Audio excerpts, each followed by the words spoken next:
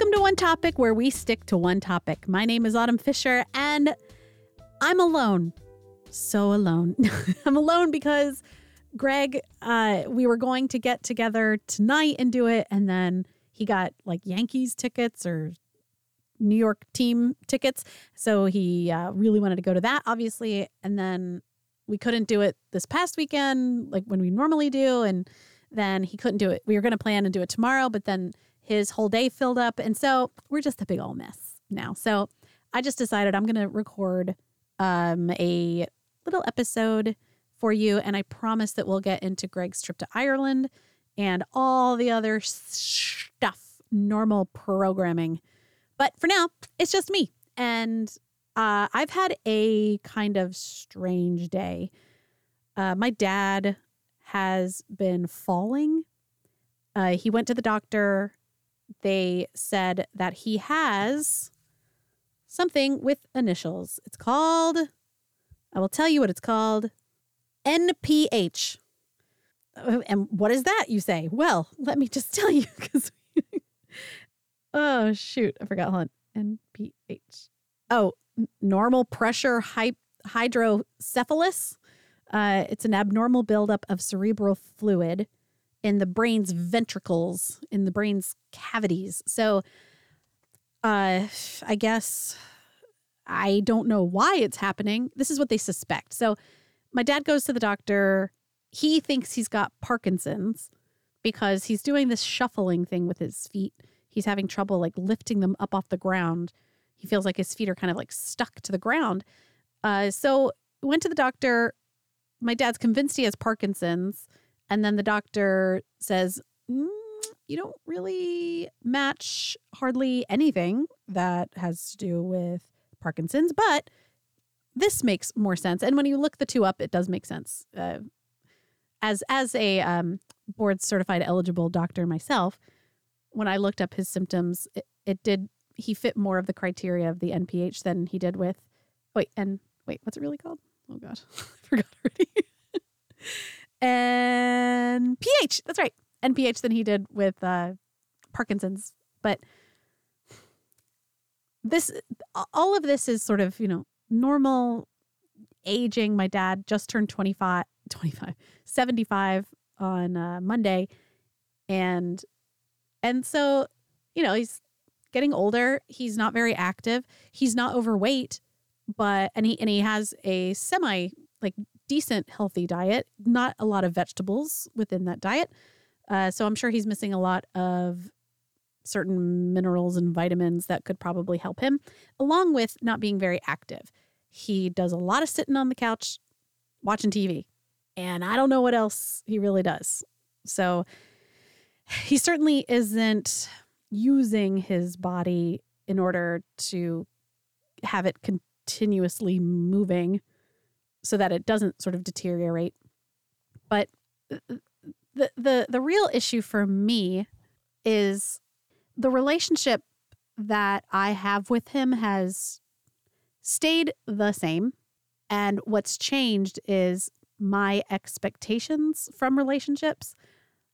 I have realized that he was never a cruel father or bad to me in ways that you would sort of label a bad dad. I think it was a lot of just like passive neglect. He has he has things in his past that nobody knows about because he doesn't talk about anything. And his dad died when he was very young, and I think that was probably pretty traumatizing for him. But he never has talked about it. Even my mom doesn't really know anything about his dad, or really a lot about his childhood, or I don't know. So I grew up sort of not expecting a lot out of them. Well, not out of them, out of him. And now I'm looking back at that and I'm thinking, man, he really didn't give me a whole lot. I feel a little resentful of that. I feel disappointed because I am trying my best to sort of provide certain things for my kids and be there in certain ways for my kids. And if I'm making mistakes or which I know I am, I'm willing to look at those things and correct them or deal with them or talk about them or at least like take culpability for those things. And I don't bringing this type of sort of come to Jesus that I would have to have with my dad about this. I just don't believe or trust that he'd be able to handle it. Not that he couldn't handle it, more like he wouldn't know what to do with it. I think that his emotionality or his connectedness to feelings and thoughts and opinions of others is so far removed because of maybe some protection that he had to create around himself where, he's not really interested in you as much as he's interested in talking to you. He wants to tell you things and he wants to maybe impress you. He wants to make sure that you know some things about him. And pairing that attitude and that sort of mindset with someone who now is much older and not experiencing life hardly at all. I mean, he talks to me about things that I don't give a shit about. And it's difficult for me because when he does try and interact with me, which is not often, but it's always something like I don't care about. And I know it's because he doesn't know me and he doesn't even try to know me. So anyway, all these things, right? I'm trying to care about what he must be going through, but it's almost like if I did plug into that, I think that I would be more concerned and care more than he would. And I don't know if that's not my place as a daughter. It's like for me, the bank account of our relationship is empty. And I feel that if I gave, then I would be in the negative. And that immediately makes me feel like a terrible daughter, like you should be, he needs you or, my parents need me. I should sacrifice for them because it's what they sacrificed for me.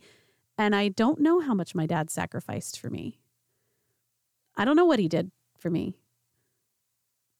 He was physically present and wasn't terrible and gave me gave me the bare minimum. And that's really what I expected out of everybody in my life. And my mom dynamics, the relationship between me and my mom are at play within my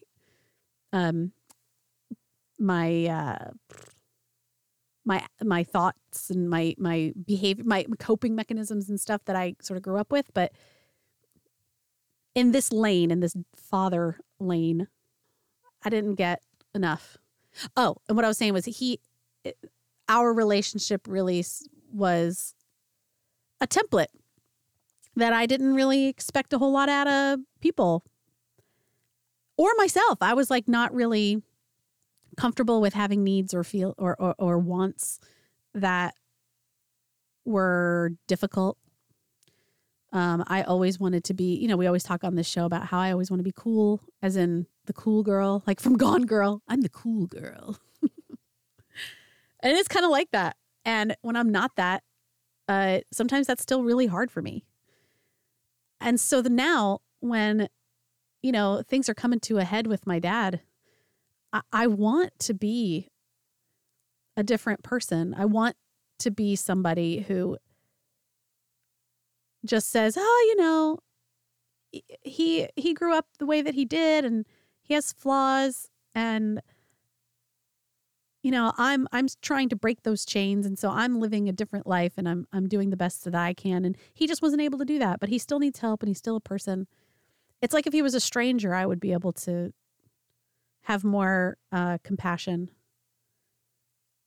But for some reason, I just don't. And that's really sad. The reason why I decided to talk about this was because it's been on my mind all day. I've been in like a little funk today. And I couldn't not talk about it. And I also, hope that not hope. I don't hope that there are people listening that feel the same way, but maybe you do. And maybe you now will not feel like such an asshole. Or maybe we could just be assholes together. I don't know. The way that I manage to not feel so terrible about myself for this is to think, hopefully this is just a phase that I'm in as part of a grieving process of the relationship that I wish that I had with my dad, and that I'm in a little bit of an angry phase. I was much more angry before. I feel a little bit less. So I'm hoping that it will sort of continue to fade and I'll be able to do more. But man, that's where I am right now. It's really hard. It would be easier if he were a total dick, but he's just not. It's really, if you think about it, it's real sad, thinking about how he grew up and how, the things that he experienced with like losing his father young, his mother having to, this was back, if he's 75 and if he was, I don't even know when his dad died. Let's say 10. I can't do math. 75. Well, it's almost 25. Does that help me in any way? Hold on, let me get a calculator. 1948. So it was the 50s, it was the late 50s, early 60s, around when his dad died. He had a single mother. I don't know. I think she had to work a lot. I don't know who took care of him. I don't know what happened. I have no information. I don't even know his name. I don't know my dad's name. I don't know what he died of. I don't know how all that went down. I know nothing. And it's because Dad doesn't talk about it. But I think about, what he must have had to go through to make him this way now. And it's real sad. I mean, my mom is, much more willing to talk and dive into things. She's still really avoid it because things are so painful. But she's actually sort of coping with stuff now that I remember I sort of went through when I was changing into the butterfly you see before you. But he just never has talked about it. And I'm assuming it's because it's just too hard and it's a lot easier, which it is a lot easier to just, well, that's over. But nothing. Well, no. And you can sort of do that for a while, but then what happens is, you can't keep friendships. You can't keep these long-term relationships because you're not really connecting with anyone because you're so disconnected from yourself. So I feel a couple months ago, I wouldn't have been able to feel sad for him. It was a lot of like, fuck that. But yeah, I'm feeling sad for him. So that's been on my mind today. Damn. Anyway, I was thinking the other day about aging and what it means to get old. And I think it's so weird that there are people who are younger than me. I'm 40. I'm turning 41 in June. That there are people that are younger than me that are like, well, I'm 38, so I'm old. Oh yeah, I'm old. I don't feel old. When will I feel old? And why do you feel old? I don't subscribe to the idea that, well, once you get old, you can't do certain things. Now, that doesn't mean I'm going to be the person from America's Funniest Home Videos who's the grandma that's like, I'm going to get on the pogo stick. Wow, my hip. I'm not going to do that. I know. Like, you can't do shit. Like, you don't get on that skateboard. Just because you rode your skateboard in middle school does not mean that you should be riding a skateboard in your 40s. So I get that. I don't mean like that. But as far as people give me shit online for jerks give me shit for my pink hair or my nose ring. And it's like, who decided that you have to be you have to, you can't do things now that you're a certain age. Now, I don't want to be the lady who's desperately clinging to youth, because I don't want to be young, but I also don't see why. I'm not going to dress like a teenager because that'd be fucking weird. But I am going to, not do something that's outside of what I feel good in. If I feel like cuter with pink hair, I'm going to do that. And if I wanted, I want my nose pierced, so I'm going to do it. And it's not like this is a new thing. It's not like a midlife crisis. It's just, I did all those things before, and then I got married and had kids. And then when your kids are young, you just lose every fucking ounce of yourself. And then once there was some room to breathe, it was like, oh, back to yes. Now this feels more like me. And I feel more like myself than I have maybe ever. And it feels so good. But anyway, I just don't understand why. When am I going to feel old? Is it going to be when I fall down? Is it going to be when I can't get myself out of bed? I must be in denial, because I really just think if you continue to move your body and you don't spend a lot of it sedentary, then you'll probably be okay for a really long time. Obviously, they're going to be eventually your body's going to be like, fuck you. I'm too your bone density is fucked because you're old. Your bones are old bones. And same with, musculature or something. I'm sure those things deteriorate, but there's got to be if you just keep living, then I think you can, like I said, I don't fucking know. Because I don't know. I'm coming from a place of feeling still not old. So once I get there, maybe I'll be like, Autumn, you were an idiot. But that's where I am right now. I think a lot of it is mental.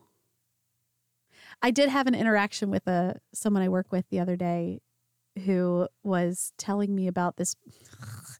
She was telling me about this person that really likes her, but she doesn't really like him.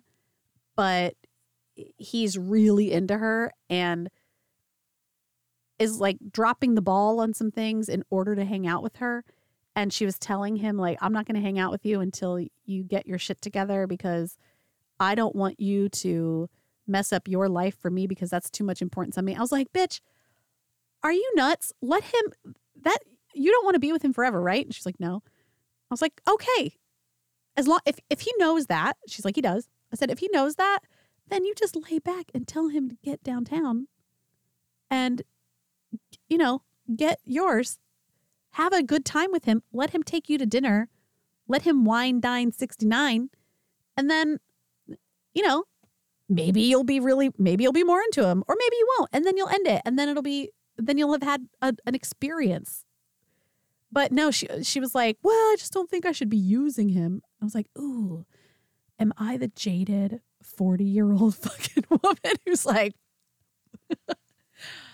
blah, who cares about it? And I don't think that, as long as, because I don't want her to use him. But if he's willing to be used, as long as you're honest with him, if she's honest with him, it's she said that he's looking for a partner, a forever person, and she's not into that. But if she's just open and honest with him about that, but he still wants to see her, then that's up to him.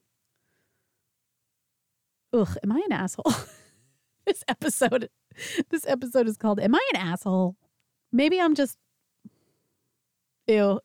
honest, is what I was going to say, which is the credo of all assholes. I just tell it like it is. Ugh. Okay, wait. I'm not that. I'm just being very honest with you on this podcast, because Yeah, even when I'm talking about with that girl, I'm questioning about what I'm saying. Like I said, I don't want that kid to be used, but I mean, whatever. Quickly before I wrap it up, I've been doing a lot of sprucing up of my apartment, and it feels so good. You know, I've had, you know, a painting that's been leaning up against the wall for a long time. I've never put it up. And then I put it up and it looks so cute. I went and bought some fake plants from Target and I put them behind I have like a bed frame thing from IKEA, you know, so it has like that shelf above you. I put them up there. They look so cute. My house looks so pretty. I didn't plan to go to a store and drop $70 on pillows, but guess what I did? I fucking did that. I went and got $70 full of pretty pillows for my couch. And 2 of them are pink, like light pink, and really that furry, like soft furry. Then the other 2 are cute, and then another one's cute. I'm just, you know, I'm like nesting right now. It feels really good.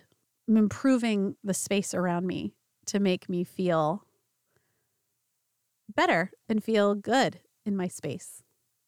And I love it. And that's it. Man, I hope this episode was okay. I shouldn't, you know, second guess, but when you're on your own, and even when Greg is here, there's a lot of vulnerability and openness that I experience with him and with you. And I really appreciate you guys being there with us through all of that. And even through all the stuff with me and Greg. It was such a terrible, crazy mess. But yeah, it is important to go through those things, and I'm really glad that I have, and glad that you have all been here through all of that. So I appreciate you. I love you. Thank you so much for all of your support, and I promise we'll be on time next week with Greg's part 2 of Ireland. Bye.